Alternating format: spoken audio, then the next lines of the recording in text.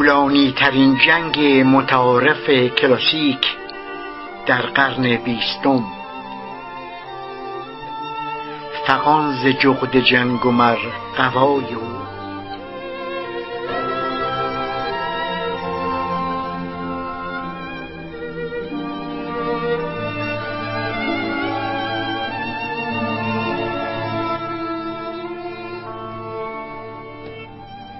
در جنگ ایران و عراق هر کسی کشک خود را می‌سازید.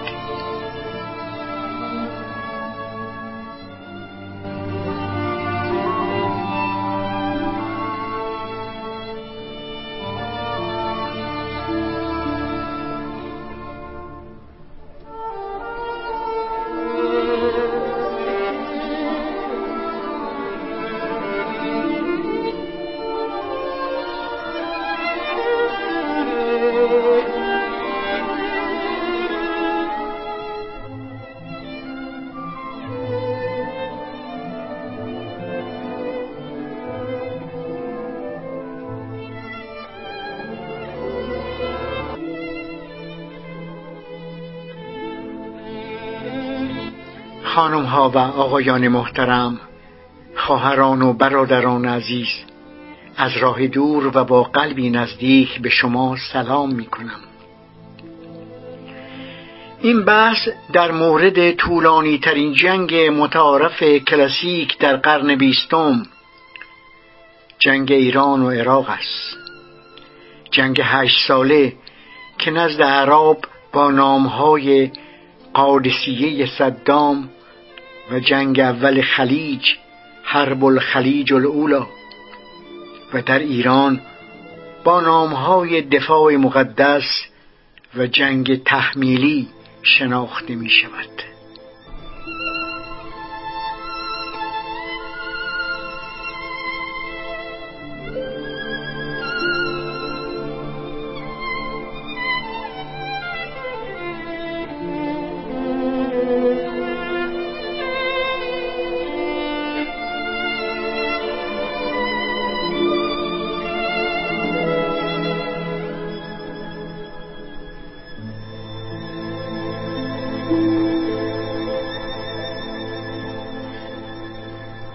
یک شهریور 1359 ارتش عراق از هوا و زمین به طور گسترده به میهن ما حمله کرد و با 12 لشکر وارد خاک ایران شد. این کار از نظر حقوق بین الملل تجاوزی آشکار بود، بنابر تعریف تجاوز در مجمع عمومی ملل متحد در سال 1975. وقتی نیروهای عراقی از خاک ما عقب رانده شدند، از 22 تیر ماه 1361 به بعد، رژیم ایران نیز همون کاری را کرد که عراق در آغاز جنگ مرتکب شد. 5 سال و 9 ماه در پی فتح بصره و سرنگونی حکومت عراق بود. این هم نوعی تجاوز بود. بگذاریم که مرتجعین با سیاست‌های نابخردانه خیش زمینه عینی ورود متجاوزین را فراهم نمودند و در تنور جنگ هیزم ریختند و به آتش دامن زدند. البته حساب مردم و جوانان فداکاری که با دست خالی به مقابله تانک‌های عراق رفتند و از میهن خیش دفاع نمودند جداست. بهترین، پاکترین جوانان ایران زمین به دفاع از تمامیت ارضی کشورشون برخاستند و جان باختند. امتناع انصاف و واقع بینی میتواند چشمان ما را لوچ کند و بسیاری از فداکاری ها را نبیند یا به حساب جنگ افروزان و نظام حاکم بگذارد. جنگ ایران و عراق طولانی ترین جنگ متعارف کلاسیک در قرن بیستم بود. جنگ 15 ساله ویتنام متعارف و کلاسیک محسوب نمی شود. جنگ ایران و عراق خصوصیت‌های منحصر به فرد و مخصوص به خود را داشت. برخلاف جنگ هند و پاکستان یا جنگ عرب و اسرائیل یک برخورد شدید و کوتاه مدت نبود. در این جنگ برخوردی میان آمریکا و شوروی به عنوان دو ابرقدرت روز دنیا وجود نداشت و این دو هر یک فقط طرفدار یکی از طرفین نبودند. در جنگ ایران و عراق برخلاف جنگ جهانی دوم درگیری نظامی محدود به منطقه خاصی از دنیا بود. جنگ ایران و عراق نبردی بر سر خاک مانند اونچه همزمان در جزایر فالکلند میان آرژانتین و بریتانیا واقع شد نبود. همچنین برخلاف جنگ کره جنگ بر سر سرمایه‌داری و سوسیالیسم نیز نبود. در پایان این تراژدی انسانی، تراژدی 8 ساله میان ایران و عراق، تغییر عمده‌ای در ترکیب دو کشور به وجود نیامده بود. رهبران دو کشور، آیت الله خمینی و صدام حسین، همون کسانی بودند که 8 سال پیش نیز زمام امور را به دست داشتند و مرزهای دو کشور همون مرزهایی بود که 8 سال قبل هم بر آنها توافق وجود داشت. از اواخر سال 1358 خرید 2000 دستگاه تانک نفربر خاکی آبی EE-11 اورتو از برزیل توسط رژیم صدام حسین گویای اون بود که او زمینه تدارک برای اجرای حمله نظامی خود به ایران را لااقل از این مقطع زمانی تحریزی کرده است. از اواخر سال 58 تانک های مزبور از نقطه نظر نظامی به منظور عملیات عبور دادن نیروهای نظامی از رودخانه کارون به خاک ایران بود. حالا پس از سالیان دراز مشخص شده که پیش از شروع جنگ عراق مانورها و تمرینهایی را برای حرکت سریع یگانهای بزرگ در مسیر شط العرب یعنی اروند رود ترتیب میداد.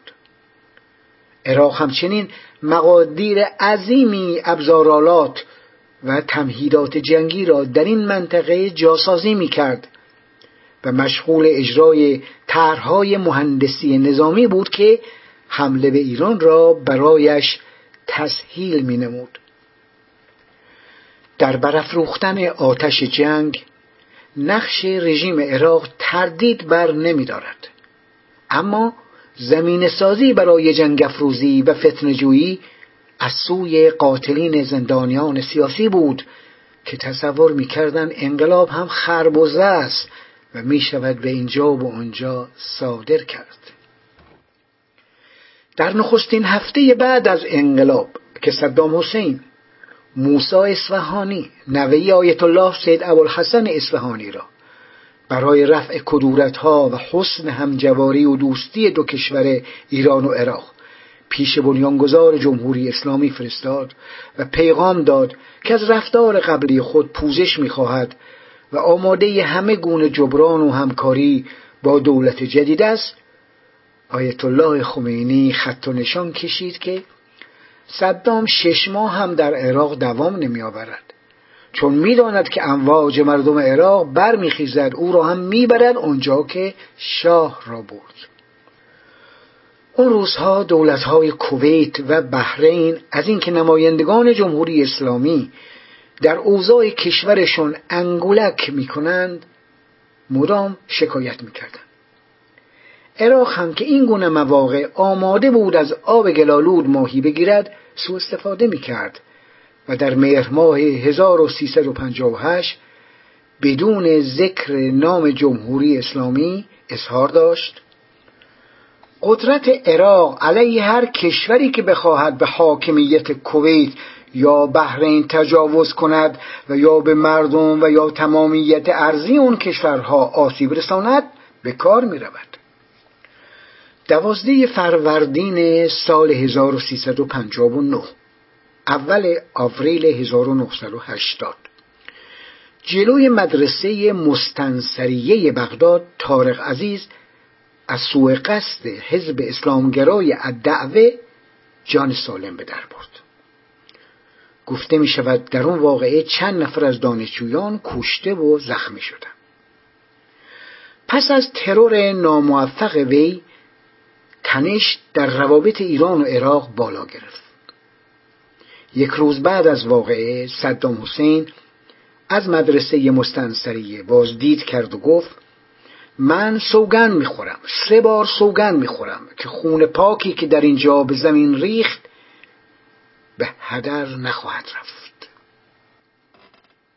پس از اون صدام هزاران نفر از ایرانیان مقیم عراق و ایرانیان عراقی تبار را اخراج کرد و اعلام نمود ایران باید هرچه زودتر از 3 جزیره تنب بزرگ، تنب کوچک و ابو موسی بیرون برود.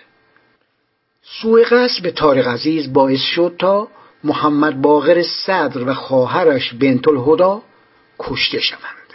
بعد از اعدام آنان آیت الله خمینی صدام را جرثومه فساد خواند و خطاب به مردم عراق گفت ما محمد رضا را بیرون کردیم و شما هم باید این شخص را از عراق بیرون کنید. 5 ماه قبل از تجاوز عراق به میهن ما رادیو تهران بیانات آیت الله خمینی را که به شدت از صدام حسین انتقاد می‌کرد و از ارتش عراق می‌خواست که رژیم بعثی را سرنگون کند پخش نمود.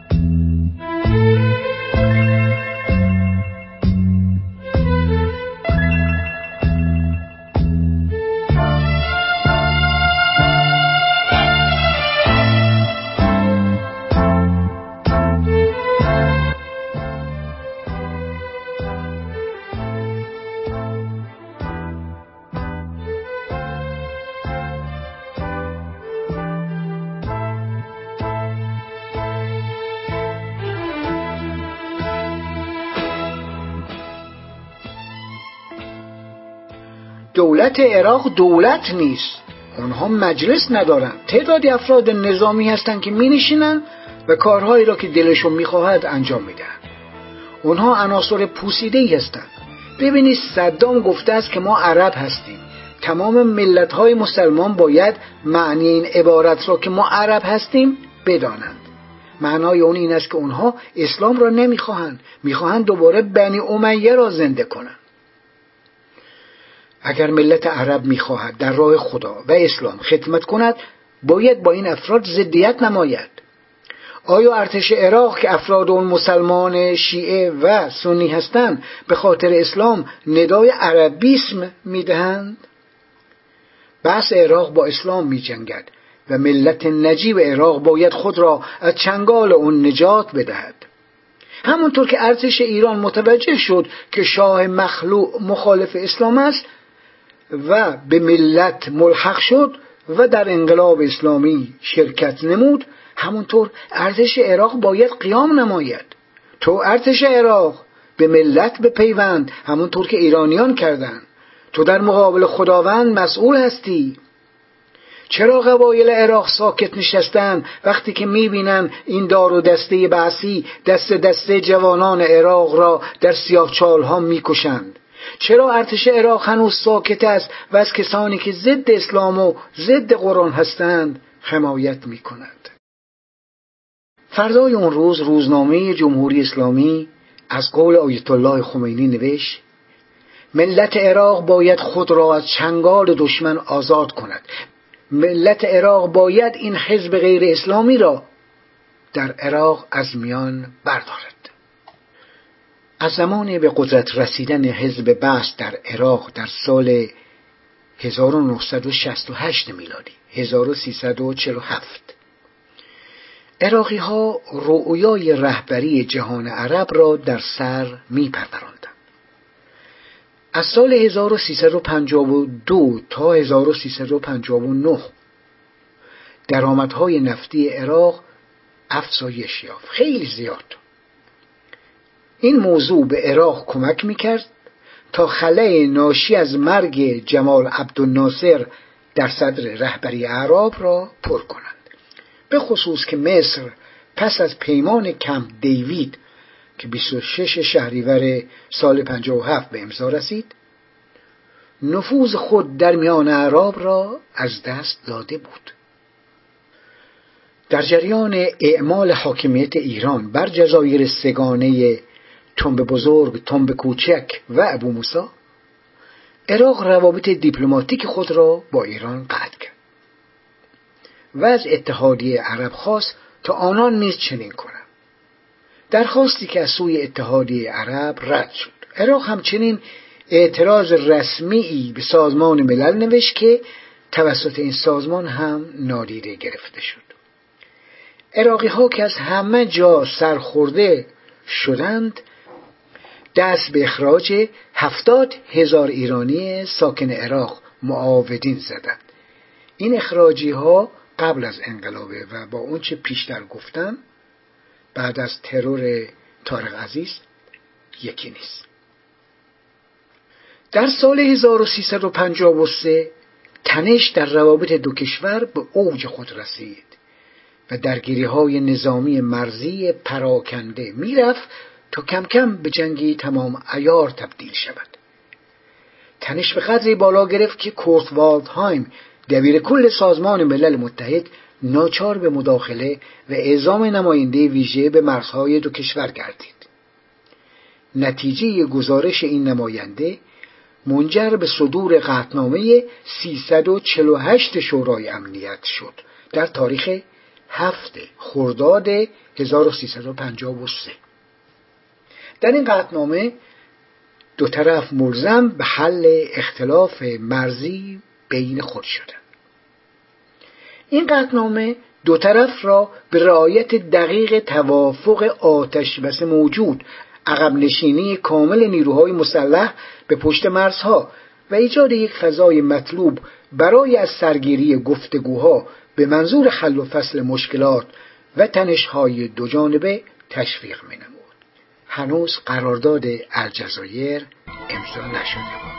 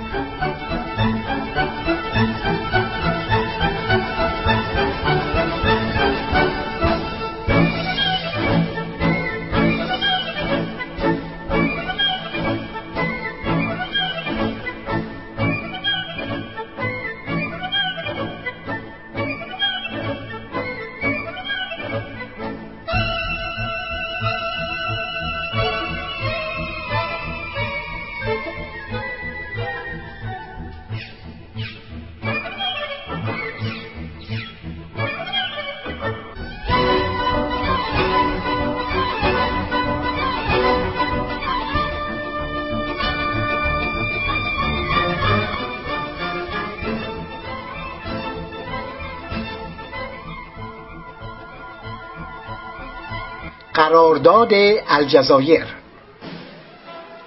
15 اسفند 1353 6 مارس 1975 محمد رضا پهلوی و صدام حسین با میانجیگری هواری بومدین دیدار نمودند و روبوسی کردند و قرارداد الجزایر که خط مرزی ایران و عراق در شط العرب آبهای اروندرود را تعیین کرده است در دستور کار قرار گرفت.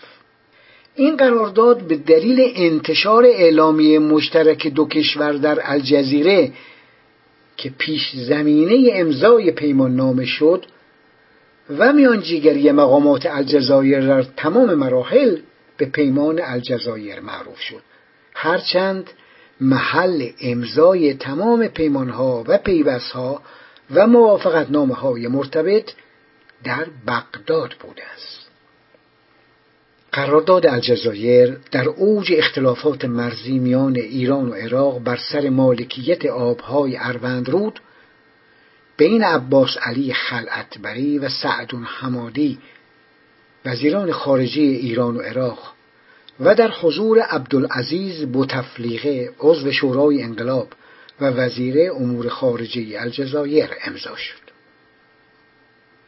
در این معاهده مرز دو کشور در اروندرود بر پایه خط تالوگ تعیین شد.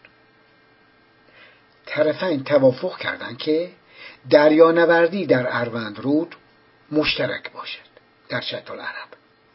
کشتی‌های دو طرف و همچنین کشتی‌های دیگری بتوانند رفت و آمد کنند. همچنین دو کشور موافقت کردند که از رخنه اخلالگران در مرزهای دو کشور جلوگیری کنند. تالوگ خط القر یا ژرفگاه، خطی است فرضی که از به هم پیوستن گودترین نقاط بستر یک رودخانه یا دره به دست می آید. از اصل تالوگ در حقوق بین الملل برای تعیین مرز دقیق دو کشور در زمانی که رودخانه‌ای مثلا مرز دو کشور باشد استفاده می شود. بگذاریم که این مرز را نمی شود دقیق معین کرد، برای اینکه کف رودخانه و عمیق‌ترین نقطه به دلیل جزر و مد دریا دائما جابجا می شود. خلاصه ای کلام، ایران به طور ضمنی پذیرفت که در ازای رفع اختلافات مرزی آبی در اروندرود در شط العرب از کردهای عراق ملا مصطفی بارزانی و دیگران حمایت نکند. یادآوری کنم اروندرود رودی است که جنوبی ترین بخش مرز میان عراق و ایران رو مشخص می کند. بعد از انقلاب 1357 و پیامدهای آن در ایران، صدام متوجه خلأ ناشی از سقوط شاه به عنوان ژاندارم خلیج فارس شده بود و تلاش داشت تا بازیگر صحنه باشد، اما برای این کار نیاز به مرز آبی کافی و تسلط بر خلیج فارس داشت. توجه داشته باشیم که عراق از زمان عبدالکریم قاسم خوزستان را بخشی از اون کشور می‌دانست و از حرکت‌های تجزیه طلبانه در خوزستان حمایت می‌کرد. حمایتی که با قرارداد الجزایر برای مدتی متوقف شده بود، ولی تحرکات تحریک‌آمیزی مانند نمایش نقشه منطقه که در آن خوزستان عربستان نامیده شده و بخش از خاک عراق بود از تلویزیون بصره ادامه داشت. رژیم عراق شهرهای خوزستان را به عربی نامگذاری کرده بود، از جمله سوسنگرد به خفاجیه، خرمشهر به محمره، آبادان به عبادان و استان خوزستان به عربستان. تسلط بر خلیج فارس نه تنها برای عراق بلکه برای مصر و عربستان سعودی و سایر شیخ‌نشین‌های منطقه نیز چندان ناخوشایند نبود. اونا دوست داشتن صدام چنین کند. کم کم صدام بامبول درآورد و خواهان تجدید نظر در قرارداد 1975 الجزایر شد. در تبلیغات عراق آمده است که نظام بعثی از همان ابتدای انعقاد قرارداد خود را مغبون می‌دیده. به نظر می‌رسد که باور عمومی در میان مقامات عراق این بود که پس از انقلاب ایران دچار ضعف شده و برای عراق فرصت مناسبی فراهم آورده تا توازن قبلی قوا در خلیج فارس را با یک حمله نظامی بر هم بزند. وقتی صحبت از قرارداد الجزایر می شود، من بی اختیار به یاد عباس علی خلعتبری وزیر خارجه وقت کشور خودمون می افتم. به نظر من او و همکارانش برای تنظیم این قرارداد بسیار زحمت کشیدند و اوج هوشیاری را به کار بردند. بگذاریم. بعد از تصرف سفارت آمریکا در ایران و بحران گروگانگیری، فیصل عبدالعزیز الحجیلان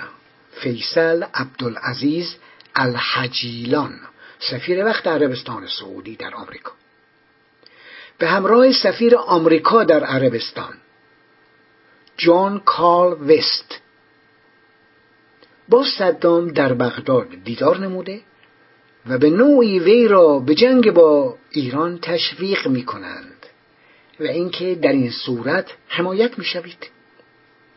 گفته می شود بندر ابن سلطان، یکی از نوه‌های ملک عبدالعزیز اولین پادشاه عربستان سعودی، هم در جریان این دیدار بوده و یا حضور داشته. اینا داشته باشیم. 2 ماه پیش از آغاز جنگ، صدام حسین و برژینسکی در عمان با یکدیگر دیدار کردند. گویا برژینسکی در این ملاقات به صدام اطمینان داده بود که ایالات متحده مخالفتی با الحاق خوزستان به عراق ندارد. در ایام جنگ دیدار دونالد رامسفلد با صدام حسین در تاریخ 23 آذر 1362 هم خیلی پرمعنا بود. 13 فروردین 1358 عراق برای نخستین بار به حریم هوایی ایران تجاوز کرد. 5 روز بعد نیروهای عراقی به یک پست مرزی ایران در قصر شیرین حمله کرد. در اردیبهشت همان سال عراق به شهر مهران هم حمله هوایی کرد. پس از آن و تا آغاز همه جانبه جنگ درگیری‌های زیادی در مرزهای ایران و عراق گزارش شده است. در چندین مورد نیروهای عراق حملاتی را به شهرهای مرزی ایران ترتیب دادند که یکی از آنها یورش به شهری در کردستان ایران در اواخر خرداد 58 و دیگری به شهر صالح آباد در جنوب بود که چندین کشته به جا گذاشت. زمستان 58 و بهار 59 هم چندین درگیری مرزی بین 2 کشور رخ داد. روابط بین ایران و عراق کم کم تیره تر می شود. جدا از موارد فوق، پس از وقوع انقلاب 1357 عراق برخی ناآرامی‌های سیاسی را زیر سر سید محمد باقر صدر می‌گذاشت و معتقد بود ایران وی را حمایت و تشویق می‌کند. همونطور که جلوتر گفتم، محمد باقر صدر همراه با خواهرش 19 فروردین 1359 در زندان عراق کشته شد. صدام حسین از وجود یک همسایه انقلابی شیعه در مرزهای شرقی خود احساس خوبی نداشت، به خصوص که آیت الله خمینی در نخستین سالگرد پیروزی انقلاب 22 بهمن سال 58 اظهار داشت ما انقلابمون را به تمام جهان صادر میکنیم. عراق با ادعای اینکه حکومت ایران تمام راه حل‌های مسالمت‌آمیز اختلافات 2 کشور را مسدود کرده، مدعی بود که وارد یک جنگ دفاعی شده از عراق و از حق مشروع خود برای دفاع از حاکمیت و تمامیت ارضی و بازپسگیری اراضی خود با توسل به زور صحبت کرد. عراقی ها پیش از آغاز یورش بارها به ایران به خاطر اقدامات گرانه نسبت به عراق و دخالت در امور داخلی خود، از جمله حمایت از حزب غیرقانونی الدعوه، اعتراض کرده بودند. به خصوص که آخوندهای حاکم هم در بخش عربی رادیو دولتی به بدگویی شدید از حکومت بعث عراق پرداخته و اون را یک حکومت ضد اسلامی و دست نشانده قدرت‌های امپریالیستی معرفی می‌کردند. رادیو جمهوری اسلامی خبرهایی از این دست می‌داد: امروز در کربلا هزاران نفر به خیابان‌ها ریختند و تظاهرات کردند و اونجا شورش شده است، که واقعی نبود. با اینکه سفیر جمهوری اسلامی در عراق سید محمود دعایی زنگ میزد و میگفت والا هیچ خبری نبوده، من خودم اونجا بودم و اخبار پخش شده واقعیت ندارد، گوش کسی بدهکار نبود و تبلیغات مضر، دروغ و غیر واقعی ادامه می‌یافت. اینطور که دکتر ابراهیم یزدی گفته است، آقای دعایی به ایران آمد تا به این برنامه‌ها خاتمه داده شود. حتی به شورای انقلاب رفت و ملتمسانه از آنها خواست که جلوی این تحریک‌ها را بگیرند که به ضرر ماست.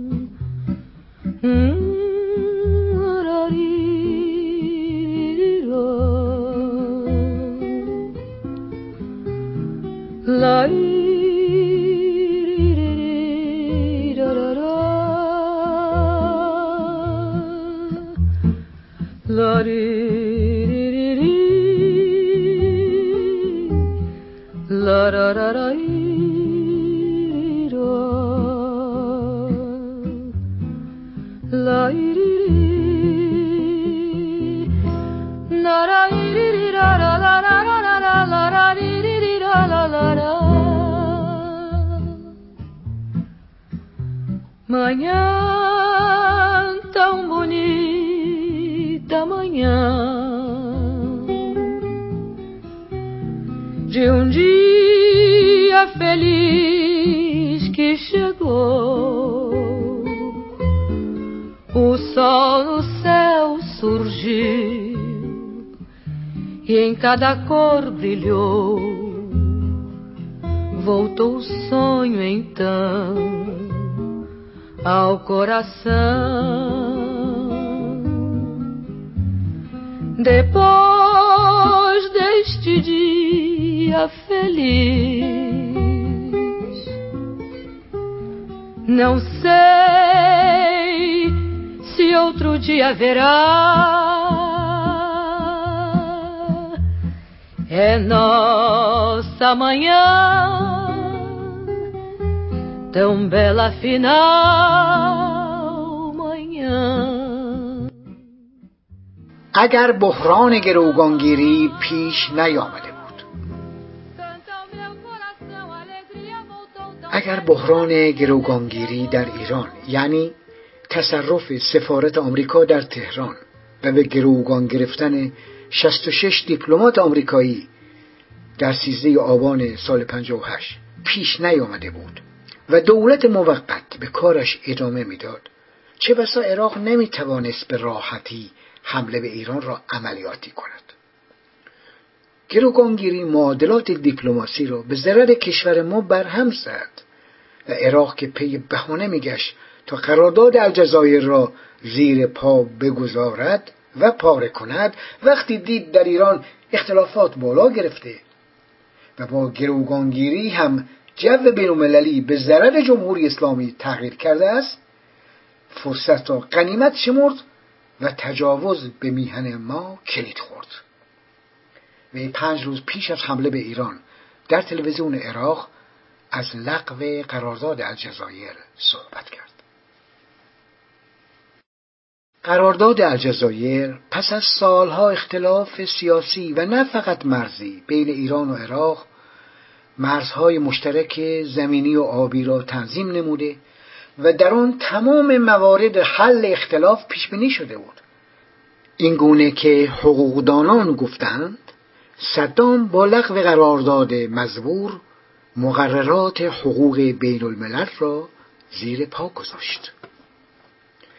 بروس رایدل مأمور ارشد پیشین CIA و مسئول امور ایران در آن سازمان که مشاور 4 رئیس جمهوری آمریکا در امور خاورمیانه و جنوب آسیا هم بوده گفته است: ما مطلع شدیم که صدام در حال بررسی و برنامه ریزی برای حمله به ایران است. این خبر خوبی برای ما بود تا گروگانهایمان را آزاد کنیم. هوارد نیجر، یکی از مقامات وزارت دفاع که در زمان ریاست جمهوری ریگان عضو شورای امنیت ملی دولت آمریکا بود، گفته است: ما از افکار صدام و قصد حمله به ایران مطلع شدیم و چون با عراق رابطه دیپلماتیک نداشتیم به عمد اطلاعات نظامی و نقاط ضعف ایران را به دوستان خودمان عربستان و اردن دادیم و می‌دانستیم که اونها این اطلاعات را به صدام میرسانند. مطالب فوق با صدای بروس رایدل و هوارد نیجر در یک برنامه تلویزیونی پخش شده و من با گوش خودم شنیدم. نخست وزیر عراق سعدون حمادی ضمن سخنرانی در شورای امنیت در تاریخ 13 مهر ماه 1359 ایران را متهم کرد که از تروریست هایی که در خاک عراق اقدام به بمبگذاری های گسترده می کنند و در نتیجه تعداد زیادی از مردم عراق را می کشند حمایت می کند. عراق در تبلیغاتش انفجار در مدرسه مستنصریه بغداد و تلاش برای ترور طارق عزیز را گردن جمهوری اسلامی گذاشت. این وسط امثال ملک حسین هم صدام را باد می کردند و او به غضب بارک الله گرفتار شده بود. صبح 31 شهریور 1359 22 سپتامبر 1980 رسانه‌های خبری بین المللی آغاز یک جنگ تمام عیار را به جهانیان مخابره کردند. جنگی که با یورش ناگهانی نیروی هوایی عراق به 10 فرودگاه نظامی و غیر نظامی ایران و تهاجم نیروی زمینی این کشور در تمام مرزهای جنوبی ایران شکل گرفته بود. گویا هنری کیسینجر گفته بود جنگ حداکثر ظرف 10 روز با پیروزی عراق پایان خواهد یافت. حمله برق‌آسا به پایگاه‌های هوایی ایران و اقداماتی از این دست الگوی نظامی اسرائیل در جنگ 1967 را تداعی می‌کرد، جنگ 6 روزه، و لابد صدام گوشه چشمی به اون واقعه داشته است. در همان ایام یکی از روزنامه‌های عربی با اشاره به عملیات نقاب یعنی کودتای نوژه نوشت: مردم ایران از حکومتی که دشمن اعراب است بیزارند و از عملیات دلاوران عراق پشتیبانی میکنند.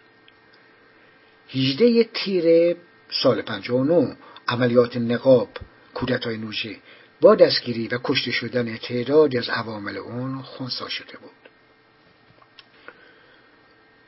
در طی جنگ قدرت‌های بزرگ تا توانستند ایران و عراق را دوشیدند و عملاً برای جنگ افروزان کف زدند و هورا کشیدند. جمهوری اسلامی به یکی از بزرگترین وارد کنندگان تجهیزات نظامی بدل شده بود و میلیاردها دلار از بودجه کشور صرف خریدهای نظامی شد. آلمان غربی در ساخت بزرگترین زرادخانه اصفهان مشارکت داشت.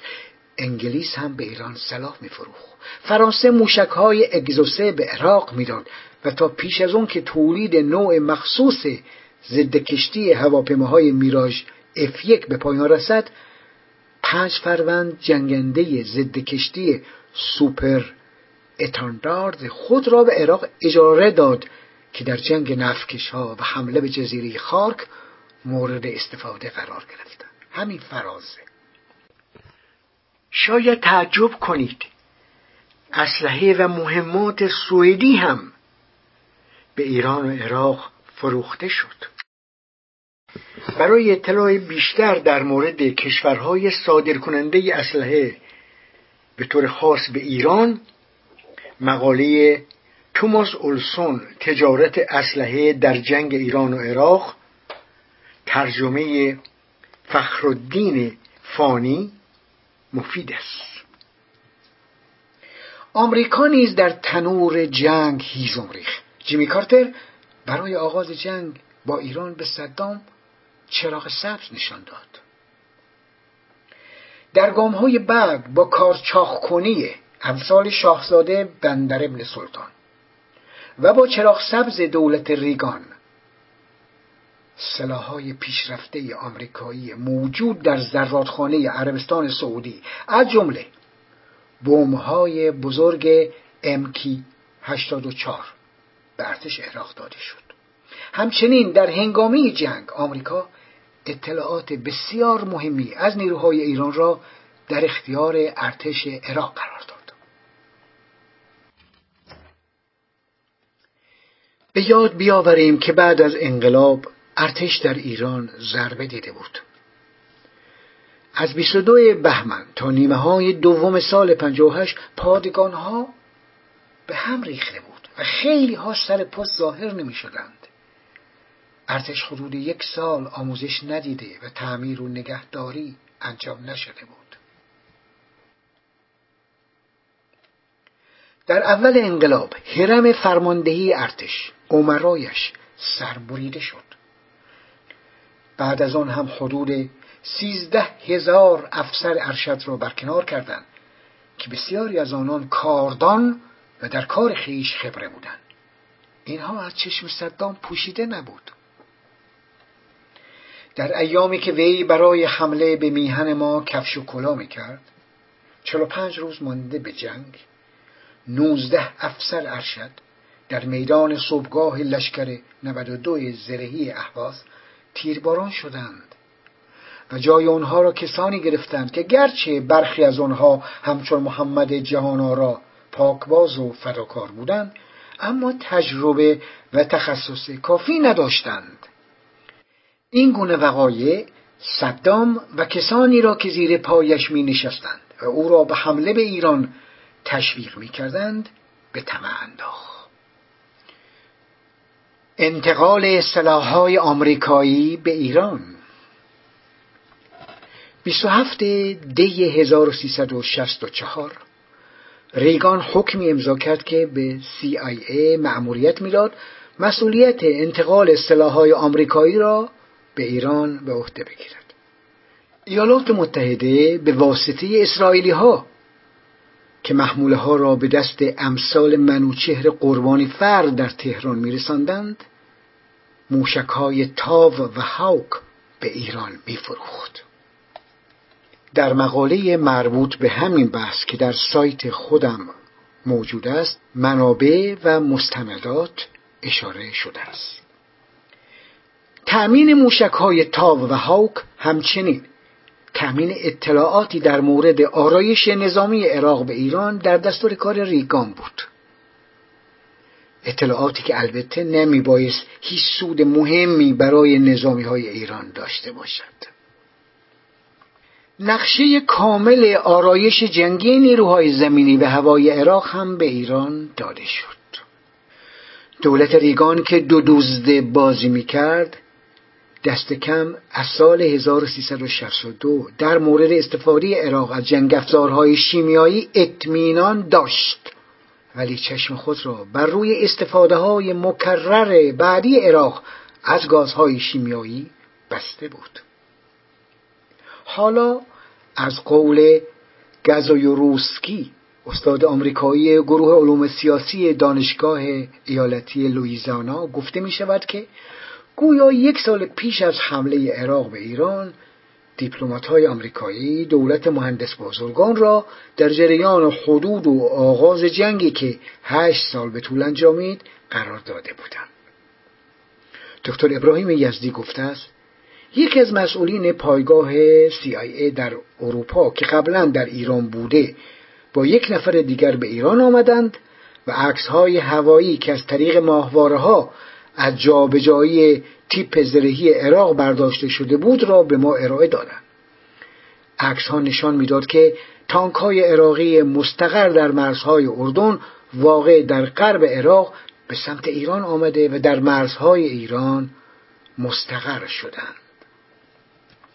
شوروی سابق در آغاز جنگ بخش کوچکی از قطعات مورد نیاز عراق را تامین می‌کرد و سال 1361 به مهمترین متحد نظامی عراق بدل گشت.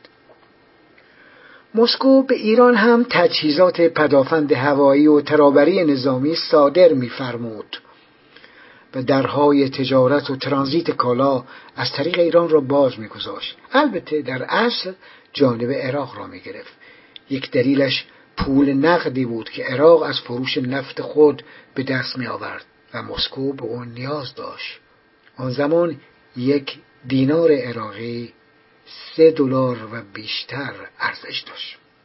در سالهای اول جنگ شوروی با اعلام موضع بی‌طرفی از فروش مستقیم سلاح و جنگ افزار به عراق خودداری میکرد، ولی اجازه میداد تا اردن اسلحه مورد نیاز عراق را خریداری و به دست عراق برساند. اردن این نقش خریدار ظاهری را در خریدهای مهم تسلیحاتی از چین، اسپانیا، بریتانیا و ایالات متحده نیز ایفا میکرد. البته نقش اردن در جنگ ایران و عراق به همینجا خاتمه نمی‌یافت. تمامی بنادر و فرودگاه‌ها و سرزمین اردن بر روی کالاهای صادراتی و وارداتی به عراق باز بود. بندر عقبه در دریای سرخ در اختیار عراق بود تا کالاهای خود را صادر کند. ملک حسین نیز همزمان به پایتخت‌های مختلف جهان سفر می‌کرد تا موضع عراق را درباره جنگ تشریح کند.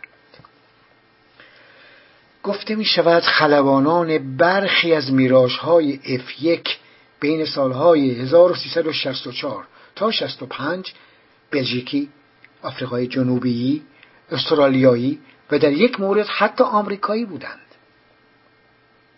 به علاوه خلبانان فرانسوی و اردنی نیز به عنوان معلم خلبان کار می‌کردند.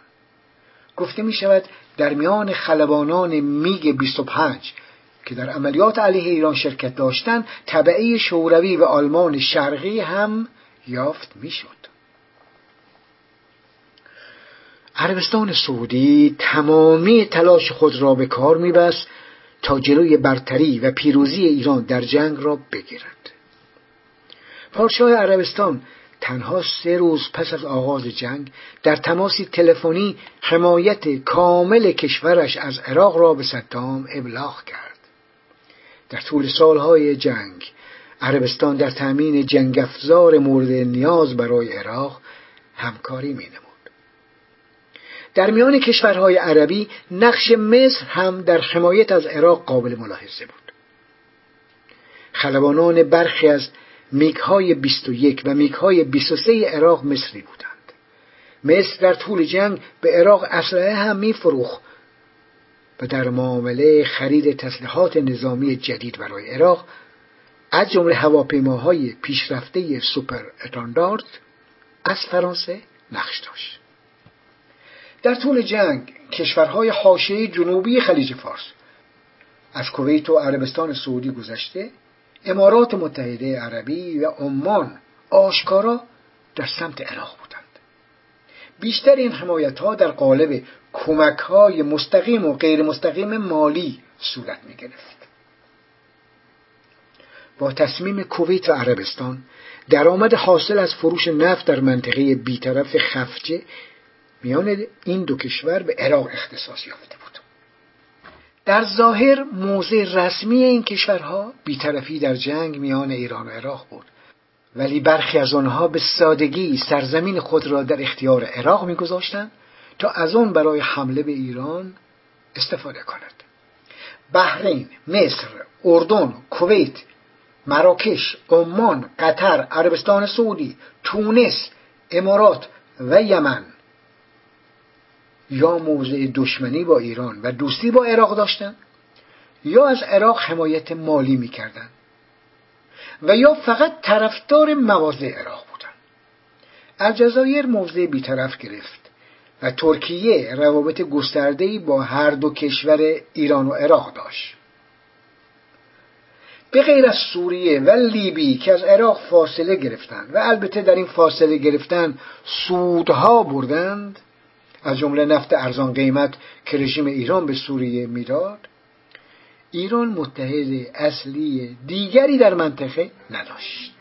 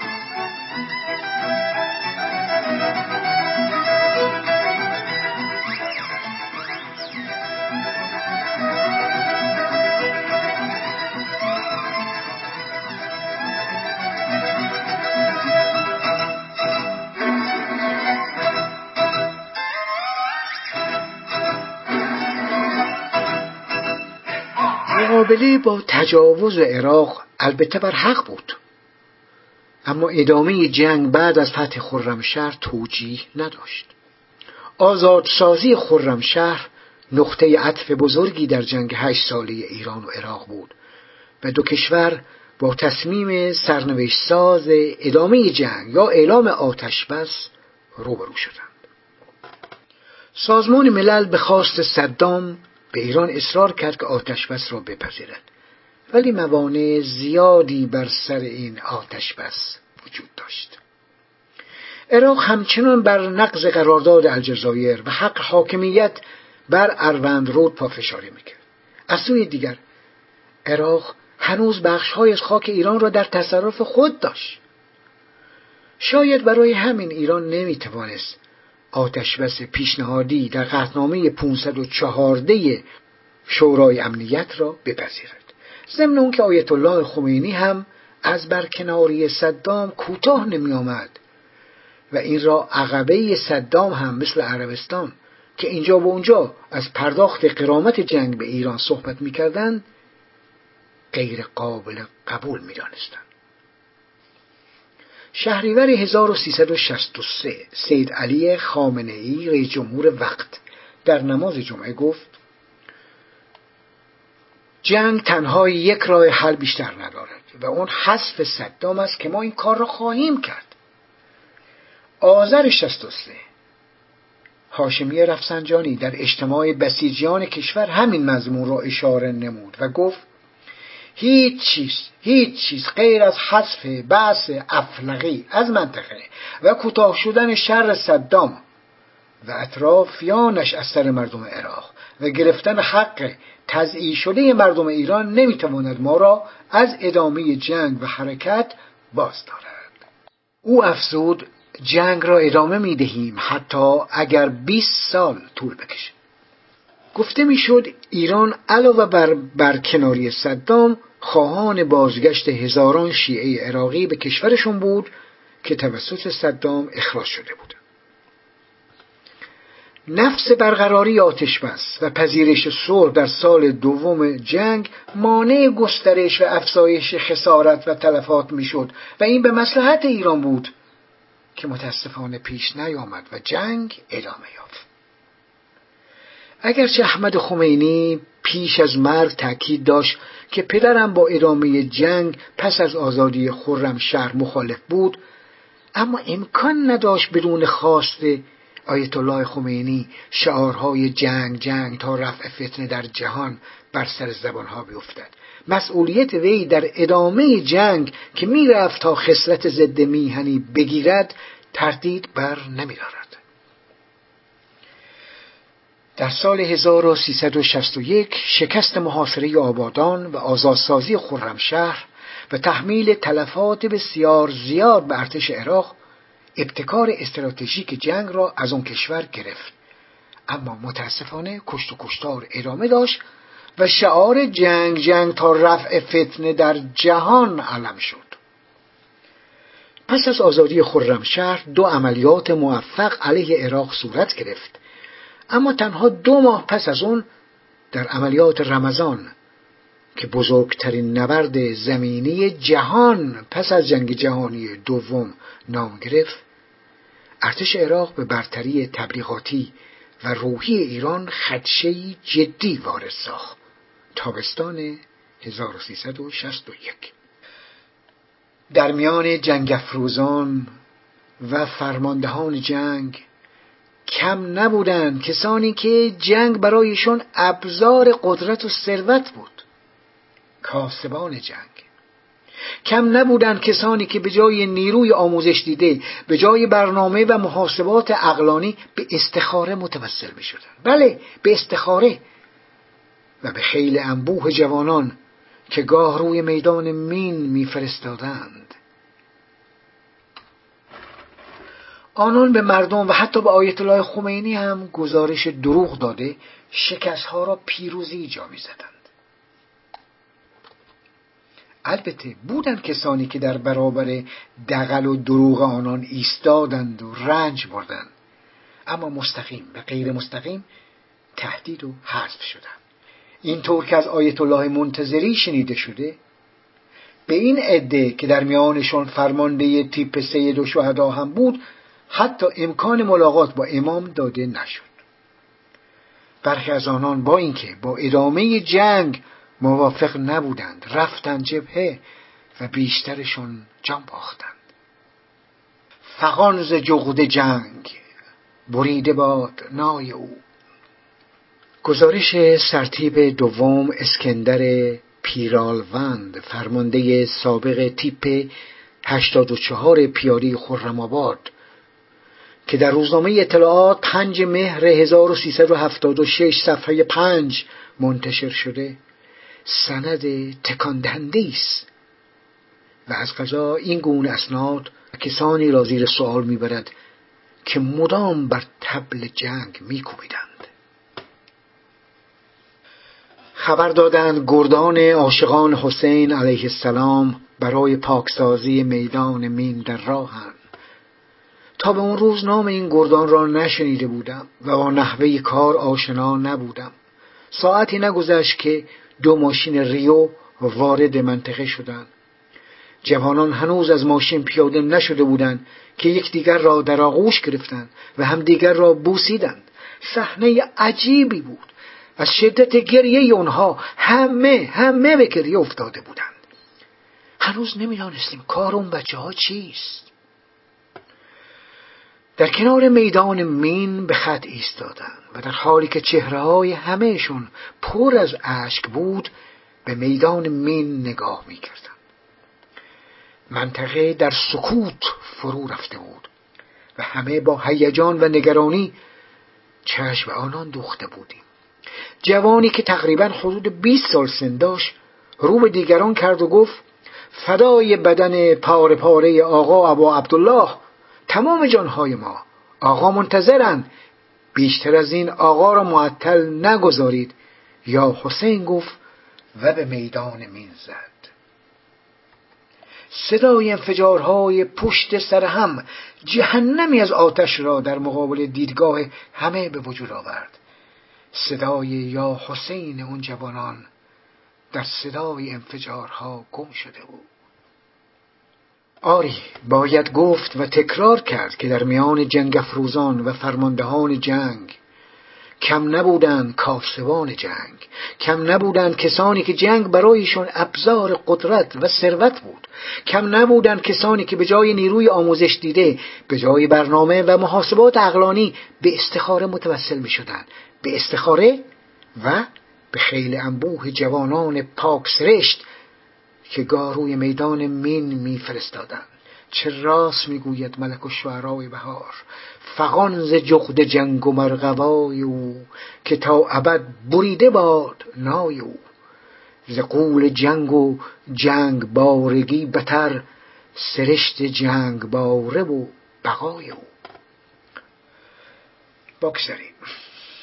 در عملیات رمضان 3 موج جداگانه از نیروهای داوطلب ایران در زمینی مسطح به سوی بصره حرکت کردند و عراق به سادگی از توپخانه برای قتل عام آنان استفاده کرد و جانهای پاکی در خون خویش غلتیدند.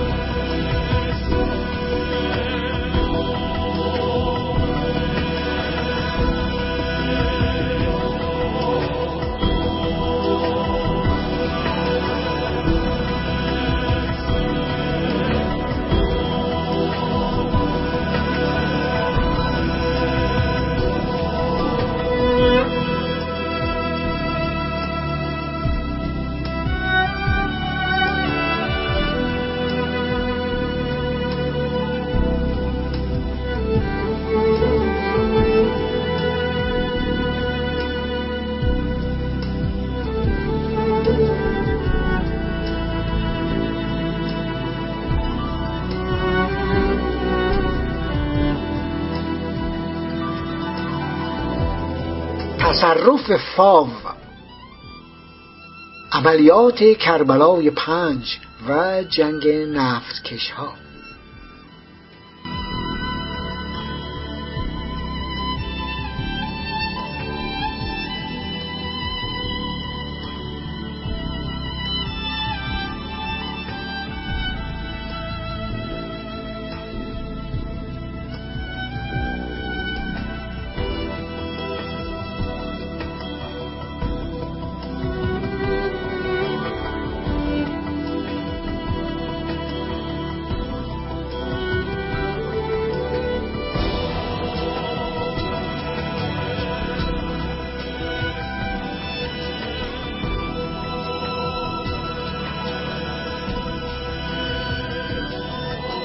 ایران که از سال 1362 جنگ را به داخل خاک عراق کشانده بود موفق شد بیشتر مناطق اشغالی از جمله خرمشهر را آزاد نموده و در گام‌های بعد نقاط مهمی همچون ارتفاعات مشرف به سلیمانیه در شرق کشور عراق و شبه جزیره فاف، یکی از مهمترین بنادر صدور نفت عراق در جنوب، را تصرف کند.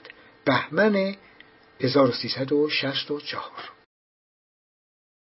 شبه جزیره فاف منطقه باطلاقی در منتهی الیه جنوب شرقی عراق است که میان بصره، آبادان و خلیج فارس واقع شده است. ایران همچنین ارتباط بندر نفتی نظامی ام القصر عراق را برای مدتی بیش از 2 سال با خلیج فارس قطع کرد. در واکنش به این واقعه عراق برای ضد حمله از سلاح‌های شیمیایی استفاده کرد و همزمان یک خط لوله میان عراق و عربستان احداث شد تا نیازی به عبور نفتکش‌ها در خلیج فارس و در تیررس نیروهای ایران نباشد.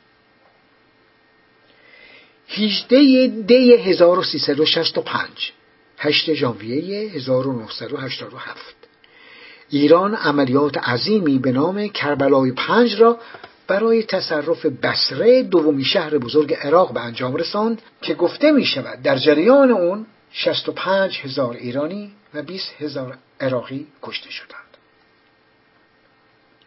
7 اسفند 1365 ایران این عملیات را متوقف کرد و در شرایطی که بنبست نظامی در جبهه جنوبی جنگ کامل شده بود، جنگ نفتکش‌ها با حملات دو طرف به سوی کشتی‌های غیر نظامی در خلیج فارس به اوج خود رسید. در یک مقطع 2 ساله کشورهای ایالات متحده، اردن و آفریقای جنوبی در یک همکاری تنگاتنگ نفت خام هدیه شده از سوی کویت را در نفتکش‌هایی با پرچم آمریکا بارگیری کرده و به آفریقای جنوبی منتقل می‌کردند. آفریقای جنوبی در عوض سوخت مورد نیاز عراق را به بندری در اردن تحویل می‌داد. همزمان جزیره خارک به عنوان پایانه اصلی صدور نفت ایران توسط هواپیماهای پیشرفته‌ای که فرانسه به عراق تحویل داده بود مسدود گشت. به این ترتیب ایران وارد جنگ نفتکش‌ها شد.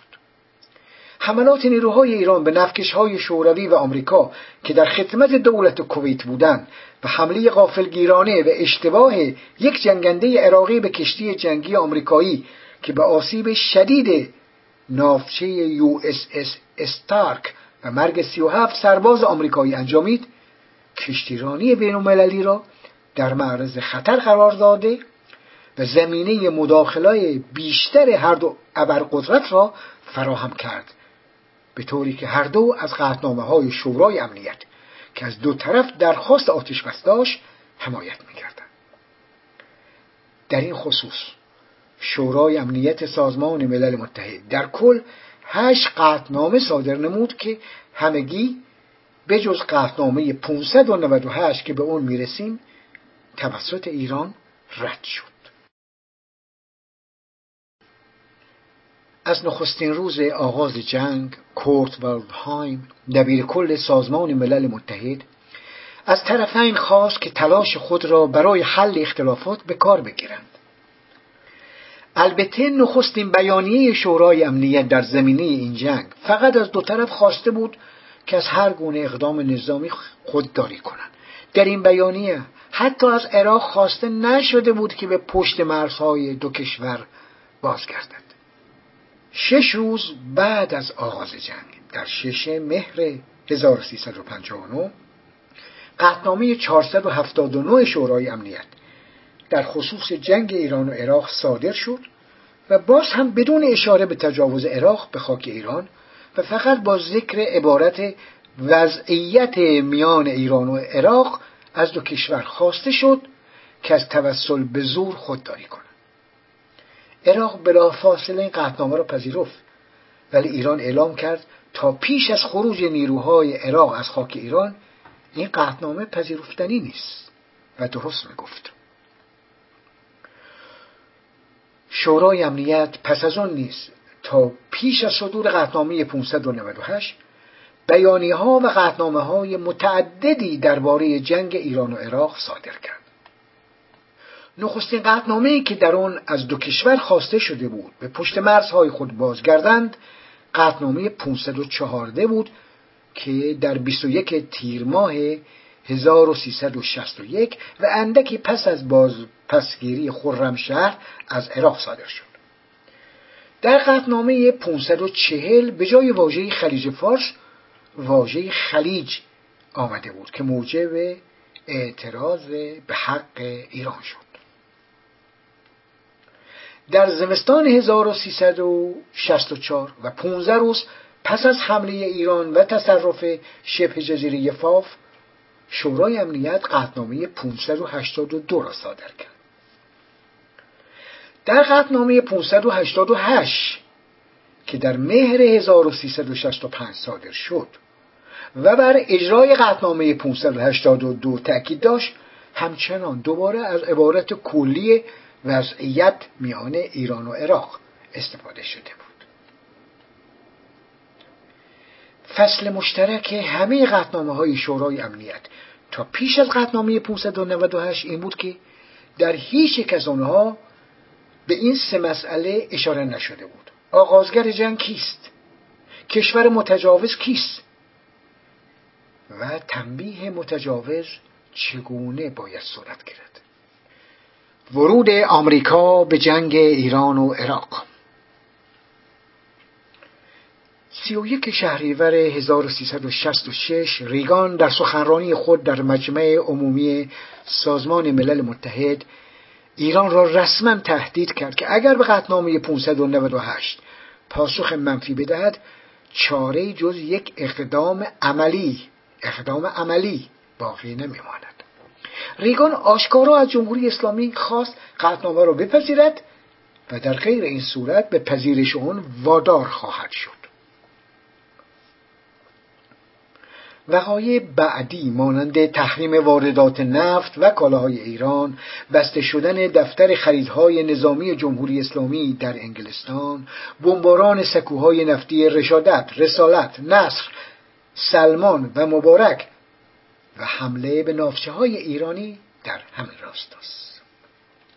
30 فروردین 1367 ایالات متحده به نفتکش‌ها و سکوهای نفتی غیر نظامی ایران در خلیج فارس حمله کرد.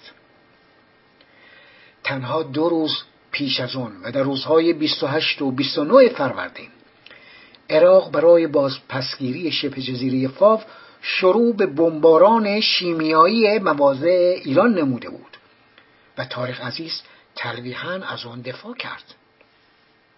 در جریان این حمله بالگردهای آمریکایی به نفع نیروهای عراقی مستقیما وارد جنگ با ایران در فاف شدند و شبه جزیره فاف دوباره به دست عراق افتاد. متاسفانه این اخبار واقعی است. در 12 تیر سال 67 ناو آمریکایی USS وینسنس یک هواپیمای غیر نظامی ایرباس مسافربری ایران را در آبهای خلیج فارس مورد اصابت موشک خود قرار داد و تمامی 290 مسافر آن را کشت. با شکایت جمهوری اسلامی به شورای امنیت، این شورا 25 تیر سال 67 تشکیل جلسه داد و پس از استماع سخنان علی اکبر ولایتی وزیر وقت امور خارجه و جورج بوش پدر که اون زمان معاون رئیس جمهور آمریکا بود، قطعنامه 616 را تصویب کرد.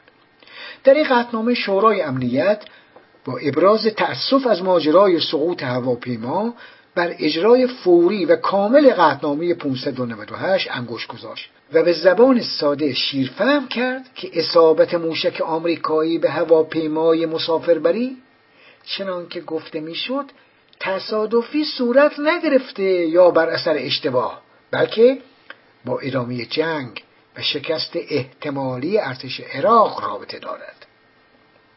جورج بوش پدر ضمن توجیه اعمال خلاف ارتش آمریکا در سرنگونی هواپیمای مسافربری اظهار داشت: اگر ایران به جنگ خود با عراق پایان داده بود قطعا حادثه ایرباس اتفاق نمی افتاد.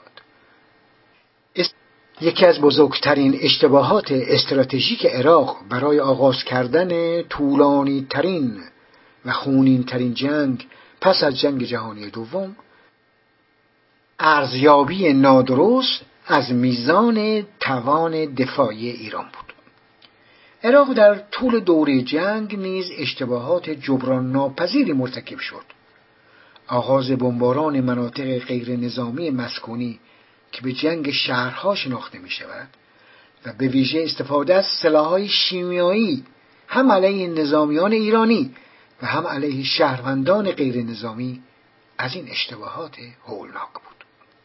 بر اساس اسناد CIA در سال 1991 که از حالت طبقه‌بندی خارج شدند، ایران در حدود 50,000 مصدوم بر اثر استفاده عراق از چندین سلاح شیمیایی متحمل شده است. از اونجایی که برخی اثرات با گذشت زمان آشکار می شوند، تخمین‌های کنونی این تعداد را بسیار بیشتر برآورد می کنند. بگذاریم که در این تخمین سازمان CIA جمعیت غیر نظامی آلوده شده ساکنان شهرهای مرزی یا فرزندان و بستگان مصدومان جنگی که بسیاری از آنها دچار عوارض خونی، ریوی و پوستی شدند لحاظ نشده است. در طول عملیات رمضان و خیبر بمب‌های شیمیایی از سوی عراق که به کمک توپخانه و هواپیما فرو می‌ریخت به شکل گسترده‌ای مورد استفاده قرار گرفت. در واقع عراقی‌ها نه تنها خط دفاعی نیروهای مقابل را با سلاح‌های شیمیایی می‌شکستند، بلکه از طیف گسترده‌ای از این سلاح‌ها علیه شهروندان غیر نظامی نیز استفاده می‌کردند. عراق روی بخش‌های از مریوان، بانه و روستاهای مجاور پیرانشهر و حاج عمران، نودشه، سردش، طلائیه و جزایر مجنون بمب‌های شیمیایی انداخت. صدام حسین در تلویزیون عراق گفت عاجز کردن رژیم ایران موجب تسریع صلح خواهد شد و ما باید بر شدت اقدامات خود بیفزاییم. حمله شیمیایی ارتش عراق به شهر کردنشین سردشت در 7 تیر 1366 هزاران مصدوم و بیش از 110 کشته بر جای گذاشت. متاسفانه حمله به سردشت در بستری از بی‌تفاوتی ایالات متحده نسبت به استفاده عراق از سلاح‌های شیمیایی علیه ایران صورت گرفت. بی‌تفاوتی همراهانه‌ای که مدتی بعد به بمباران شیمیایی حلبچه با بیش از 5,000 کشته منجر شد. حمله شیمیایی عراق به این شهر مشخصاً 9 ماه پس از آن صورت گرفت که واشنگتن حتی تلاش اکثریت اعضای شورای امنیت را برای صدور یک بیانیه و نه قطعنامه در محکومیت استفاده از سلاح‌های شیمیایی از سوی عراق وتو کرده بود. اسناد از طبقه‌بندی خارج شده دولت آمریکا و مستندات دیگر نشان می‌دهد که ایالات متحده شکی نداشته حمله شیمیایی به حلبچه کار عراق بوده است. گفته شده ایران هم متقابلا از این شیوه ها استفاده کرده است. اما یک پژوهش سازمان ملل نشان داد که گزارش معتبری در این مورد وجود ندارد.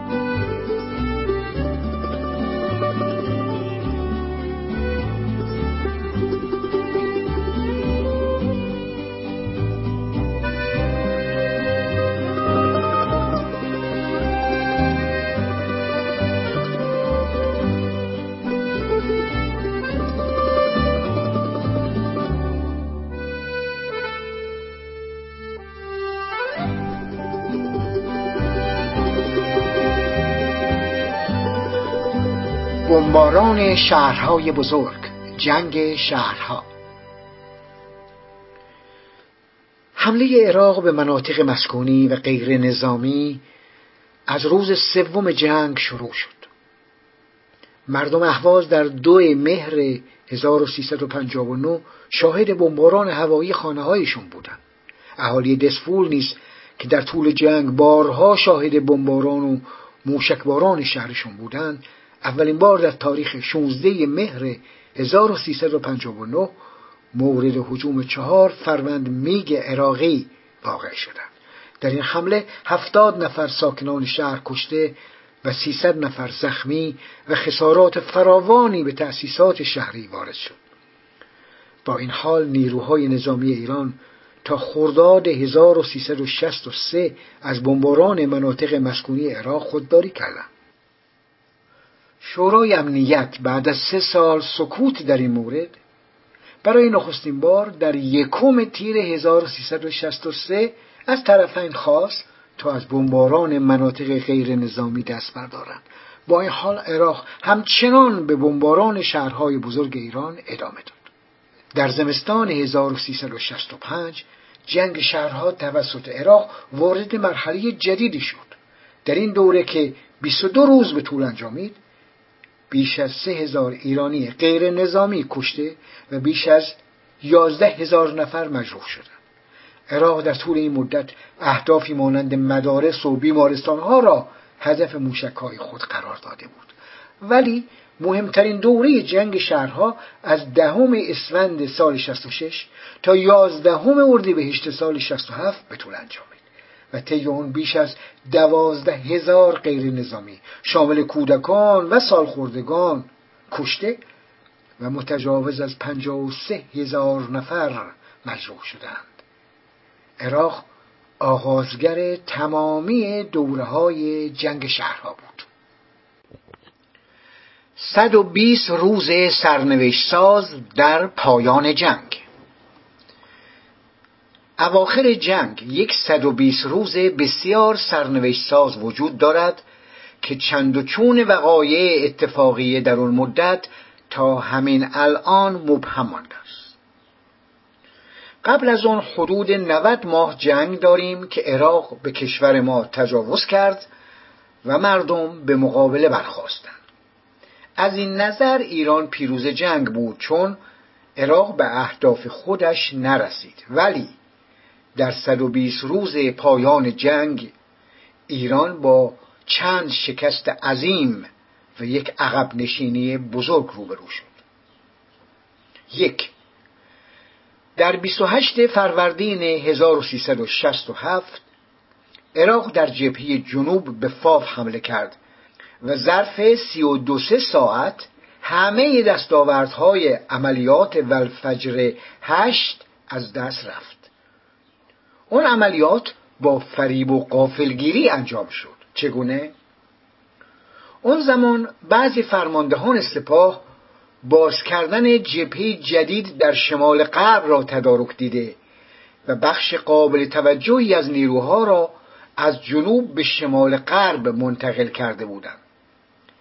عراق هم به عمد 25 فروردین 67 با سر و صدا به ارتفاعات شاخ شمیران حمله محدودی کرد تا طرف ایرانی را به اشتباه بیندازد و اونها تصور کنند که گارد ریاست جمهوری عراق هم جبهه خود را از جنوب به شمال غرب منتقل کرده است. غافل از این که عراق در همان ایام در صدد حمله به فاو بود. 3 روز بعد در 28 فروردین 67 به فاو حمله کرد. همزمان تهران نیز موشکباران شد و 3 سکوی نفتی ایران در خلیج فارس توسط آمریکا مورد حمله قرار گرفت و متعاقب اون ناوچه‌های سهند و سبلان نیز با آمریکایی‌ها درگیر شدند. اون ایام فرماندهان سپاه از جمله رحیم صفوی، غلامپور، احمد کاظمی، مرتضی قربانی و دیگران در یک جلسه در کرمانشاه بودند. 2. 4 خرداد سال 67 عراق به جبهه شلمچه در شرق بصره حمله کرد و طی 8 ساعت تمام دستاوردهای عملیات پیشین ایران برباد رفت. 3. 24 خرداد 67 عراق طی یک عملیات 8 روزه با حمله به ماووت در جبهه شمال غرب که چند ماه پیش نیروهای ایرانی گرفته بودند، بخشی از مناطق تصرف شده را بازپس گرفت. 4. 4 تیر 67 هورالعظیم و جزایر مجنون که از سال 62 و 63 با عملیات خیبر و سپس بدر به دست آمده و در اختیار ایران بود، از دست رفت. 5. 4 تیر 67 عراق به منطقه عینخوش، موسیان و جنوب دهلوران حمله برد و اون نواحی را به تصرف خود درآورد. 6. 22 تیر ماه 67 مهران در معرض تجاوز نیروهای عراقی قرار گرفت. این با عملیات موسوم به چلچراغ که در تاریخ 28 خرداد 67 مجاهدین به سمت مهران رفتند یکی نیست. اواخر جنگ یک عقب نشینی بزرگ هم در جبهه کردستان روی داد. 22 تیر 67 ایران مجبور شد حلبچه و یکی دو جای دیگر را تخلیه کند و نیروها را به سمت جنوب بفرستد. بعد از شکست‌های پیاپی اینجا و اونجا پیچید. بنابر نظر فقهی حضرت امام هر عملی که منجر به شکست جبهه اسلام یا موجب خسارات جانی باشد حکم اعدام دارد. بر همین اساس به اصطلاح دادگاه‌های رسیدگی به تخلفات جنگ در 3 منطقه شمال غرب و جنوب تشکیل شد و برای این کار آیت الله خمینی و علی رازینی مأموریت رسیدگی داد. اما اون دادگاه‌ها در عمل به جایی نرسید و هاشمی رفسنجانی یک بار توضیح داد اگر دخالت او نبود امثال رحیم صفوی اعدام می شدند. پیش از پذیرش قطعنامه 598 وضعیت اقتصادی کشور ناجور و درآمد نفتی از 15 میلیارد دلار به کمتر از 6 میلیارد دلار کاهش یافته بود. در داخل کشور زمزمه‌های مخالفت با جنگ آغاز شده بود و فشارهای اقتصادی بر دولت افزایش می‌یافت. شایع شد وزیر بازرگانی گفته که سیلوهای ما فقط برای 1 یا 2 ماه بیشتر گندم ندارد و وزارت نفت خبر داده ذخیره سوخت برای 3 روز بیشتر باقی نمانده است. این وسط فرمانده وقت سپاه پاسداران طی نامه‌ای به آیت الله خمینی فهرستی از نیازهای نیروهای نظامی کشور را برای ادامه جنگ در 5 سال آینده ارائه داد. تا 5 سال دیگر ما هیچ پیروزی نداریم. ممکن است در صورت داشتن وسایلی که در طول 5 سال به دست می آوریم قدرت عملیات انهدامی یا مقابله به مصر را داشته باشیم و بعد از پایان سال 71 اگر ما دارای 350 تیپ پیاده و 2500 تانک و 3000 قبضه توپ و 300 هواپیمای جنگی و 300 هلیکوپتر باشیم و قدرت ساخت مقدار قابل توجهی از سلاح‌های لیزری و اتمی که از ضرورت‌های جنگ در آن موقع عصر را داشته باشیم، اگر اون وقت میتوان گفت به امید خدا میتوانیم عملیات آفندی انجام دهیم. با این وجود فرمانده سپاه پاسداران در ادامه همین نامه بر لزوم ادامه جنگ تاکید داشت. ولی میرحسین موسوی ضمن رد خواسته های سپاه اعلام نمود که دولت ظرفیت اختصاص حتی $1 برای تهیه چنین فهرستی ندارد. نارضایتی و خستگی مردم از ادامه جنگ، همچنین تضعیف روحیه ارتش به ویژه پس از درگیری نیروی دریایی جمهوری اسلامی با ناوگان آمریکا در خلیج فارس واقعی بود. در زمان موشکباران تهران زمزمه متضرر شدن، زیان دیدن بازاریان به گوش می رسید و بخشی از آنان آشکارا با ادامه جنگ مخالف بودند. حضور فرمانده وقت سپاه در تلویزیون و اعتراف به اشتباهاتی که منجر به شکست در فاو و شلمچه شد، افشای شاید برنامه ریزی شده رشوه‌خواری شماری از فرماندهان نظامی، سپاه و ارتش هر دو در زمینه خرید تجهیزات نظامی، نظرات آیت الله گلپایگانی و آیت الله مرعشی نجفی در رابطه با ختم جنگ، تظاهرات پنهان و آشکار علیه جنگ در تهران و اصفهان که شاید بخشی از حاکمیت به عمد محرک اون بود و به ویژه عرصه برخی تبلیغات و اشارات ضد جنگ در تلویزیون همه پرمعنا بود و چه بسا حکومت برای پذیرش قطعنامه و پایان جنگ از پیش زمینه چینی میکرد. 27 تیر 1367 خبر رسید که آیت الله خمینی برخلاف تصور همه مخالفینش که حیات حکومت را با اعلامیه جنگ پیوند می‌زدند، قطعنامه 598 را پذیرفته است. کمتر کسی این را باور می‌کرد. واقعش از نظر وی مرغ فقط یک پا نداشت. پیشتر امثال ولایتی قطعنامه 598 را عنصر حرامزاده معرفی می‌کردند و می‌گفتند از قرارداد ترکمنچای هم بدتر است.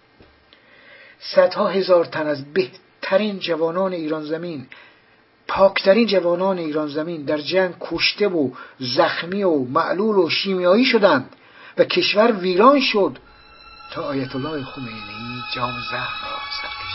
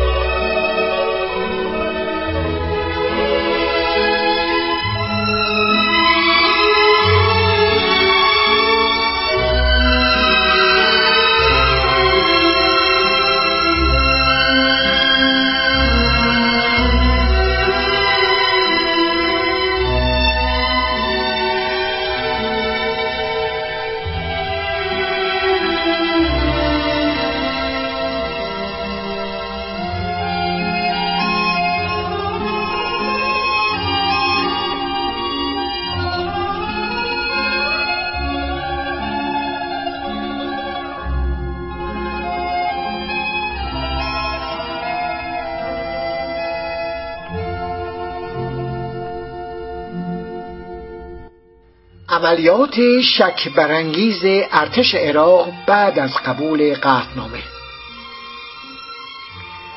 3 روز بعد از قبول قطعنامه 598 توسط ایران، ارتش عراق با تجاوز جدیدی به منطقه جنوب و جبهه‌های میانی و غرب حمله کرد که خیلی شک برانگیز بود. از رود کارون تا منطقه فکه، همچنین بخش از جاده اهواز خرمشهر از آسیب ارتش عراق در امان نماند. نیروهای عراقی از منطقه فکه آمدند تا روی جاده دشت عباس و پیشرویشون تا حدی بود که وقت نمی‌کردند غنیمتی‌ها رو جمع کنند. در ظرف 2-3 روز علاوه بر خنثی کردن شماری از پیشروی‌های ایران در 8 سال جنگ، تا توانستند اسیر گرفتند. گفته می شود حدود 20,000 نفر اسیر شدند. نام عملیات خود را عراقی ها توکلت علی الله گذاشته بودند، در قالب 3 مرحله: الله اکبر 1، الله اکبر 2 و الله اکبر 3. عراقی ها از 2 محور کوشک و شلمچه به داخل ایران پیشروی کردند و به حاشیه جاده اهواز خرمشهر رسیدند و بر شدت حملات هوایی افزودند. بار دیگر خرمشهر و اهواز در معرض اشغال قرار گرفت، همچنین شلمچه، خیبر و طلایه. در رابطه با تجاوز عراق به منطقه جنوب و جبهه‌های میانی و غرب و نه در رابطه با عملیات فروغ که آقای مسعود رجوی گفتند.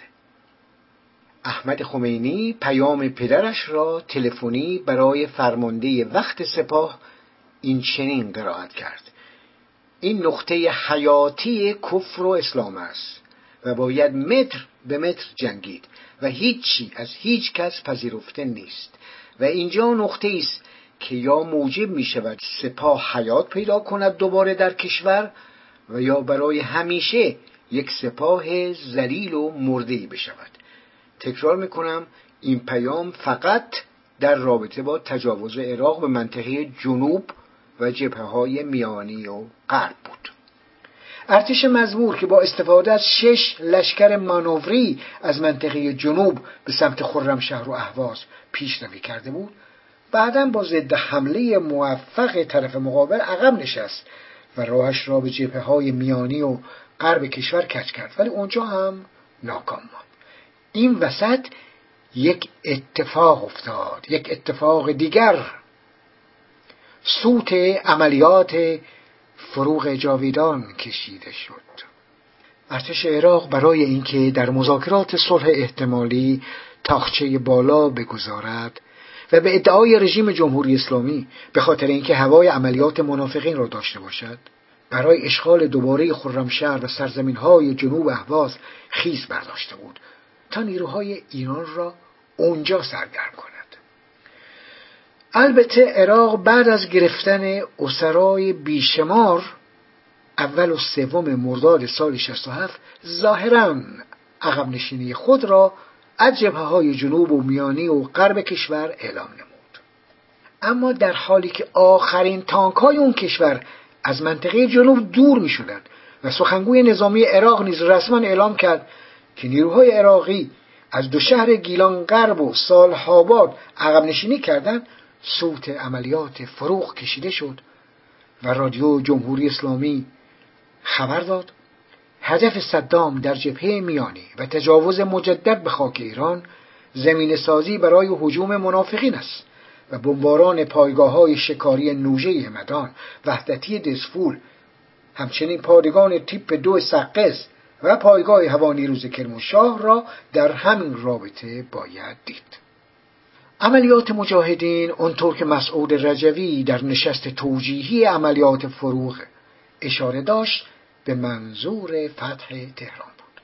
رژیم دیگر نیروی جنگی لازم رو ندارد. ما کاری می‌خواهیم بکنیم که همه دنیا تعجب کند و یک دفعه بفهمند که ما در تهران هستیم. رژیم وضعیتی ندارد که حتی تا عید دوام بیاورد. در آن نشست مسعود رجوی گفت از نظر هوایی ناراحت نباشید چون هواپیماهای عراقی پشتیبان ما هستند. متن کامل نشست توجیهی مزبور در سایت خودم در بخش مقالات هست، همچنین ویدئوی مربوط به اون. برگردیم عقب‌تر. مخالفت تهران با پیشنهادهای هیئت میانجی کنفرانس اسلامی و هیئت میانجی کشورهای غیر متعهد اواخر سال 59 و نیز پس از آزادسازی خرمشهر مخالفت با قطعنامه 514 شورای امنیت و رفتن به داخل خاک عراق، همچنین جریان ایران گیت و روابط پنهانی با اسرائیل همه واقعیت دارد. اما نقش عراق در برافروختن آتش اون جنگ خانمانسوز تردید بردار نیست. آتشی که فرزندان دو ملت در آن سوختند و بهره‌اش نصیب طالبان نفت و دلار و امثال مکفرلین و بندر ابن سلطان شد که با ادامه اون برادر کشی شوم نقشه ها چیدند و سودها بردند. در طول جنگ 8 ساله نزدیک به 30 کشور انواع کمک‌های مالی، نظامی و تجاری را به عراق اعطا کردند که عمده کمک‌ها از سوی این کشورها بود: آمریکا، شوروی، فرانسه، آلمان، لهستان، سنگاپور، ایتالیا، عربستان سعودی، مصر، اردن، کویت، آفریقای جنوبی، سوئد، رومانی، جمهوری چک، یوگسلاوی سابق، برزیل، چین، به ایران هم سوریه، لیبی، کره شمالی، هند و ژاپن و در مقطع اسرائیل کمک کردند. در طول جنگ ایران و عراق، ایران و اسرائیل روابط غیر رسمی، راهبردی محدود ولی مخفیانه با یکدیگر داشتند. با این وجود اسرائیل در راستای سیاست موازنه قوا در جنگ ایران و عراق از نبرد فرسایشی دو دشمن سرسختش استقبال میکرد و مواضعی علیه هر دو طرف جنگ داشت. اسرائیل در ماجرای ایران کنترا به ایران مخفیانه اسلحه میفروخت و کار ناتمام نیروی هوایی ایران در نابودسازی نیروگاه اتمی اوسیراک را با حمله هوایی به آن و نابودی برنامه اتمی عراق تمام کرد. در اوایل جنگ ایران و عراق از مناخم بگین نخست وزیر وقت اسرائیل سوال شده بود که درباره این جنگ نظر شما چیست؟ بگین گفت ما برای هر دو طرف آرزوی موفقیت داریم. اشاره کنایه‌آمیز به اینکه اسرائیل از نبرد فرسایشی دو دشمن سرسختش استقبال می کند. در پایان این بحث به 3 نکته دیگر اشاره کنم. ایران شروع جنگ را 31 شهریور سال 59 22 سپتامبر 1980 می داند. اما روایت طرف عراقی این نیست. به گفته عبدالجبار محسن سخنگوی پیشین نیروی مسلح عراق، جنگ آوریل 1980 شروع شد که ایران مناطق مرزی عراق را با سلاح‌های سنگین زیر آتش گرفت. منظورش اردیبهشت سال 59 است. به نظر من درگیری‌های مرزی دو کشور تقریباً از اسفند 57 آغاز گشت. البته در اواخر عمر رژیم شاه نیز درگیری‌های پراکنده‌ای در مرزهای غربی کشور وجود داشت. 2. پس از پایان جنگ سازمان ملل متحد میزان خسارت وارد شده به ایران را حدود 200 میلیارد دلار برآورد کرده بود که عراق با این رقم خسارت موافقت نکرد و در نهایت با کارشکنی‌های انجام شده میزان نهایی خسارت وارد به ایران 97 میلیارد دلار تعیین شد که 1 سنت اون نیز تا کنون به ایران نرسیده است. نکته آخر، در جنگ 8 ساله ایران و عراق 5 میلیون ایرانی شرکت داشتند که 190,000 نفر کشته و 672,000 نفر مجروح شدند. 33,000 دانش آموز و بیش از 3,500 دانشجو در میان کشتگان بودند. 42,000 نفر از نیروهای ایرانی هم به اسارت نیروهای عراقی درآمد. از شما بسیار سپاسگزارم که وقت گذاشتید و این بحث را گوش کردید. از نارسایی‌های اون پوزش می‌خواهم.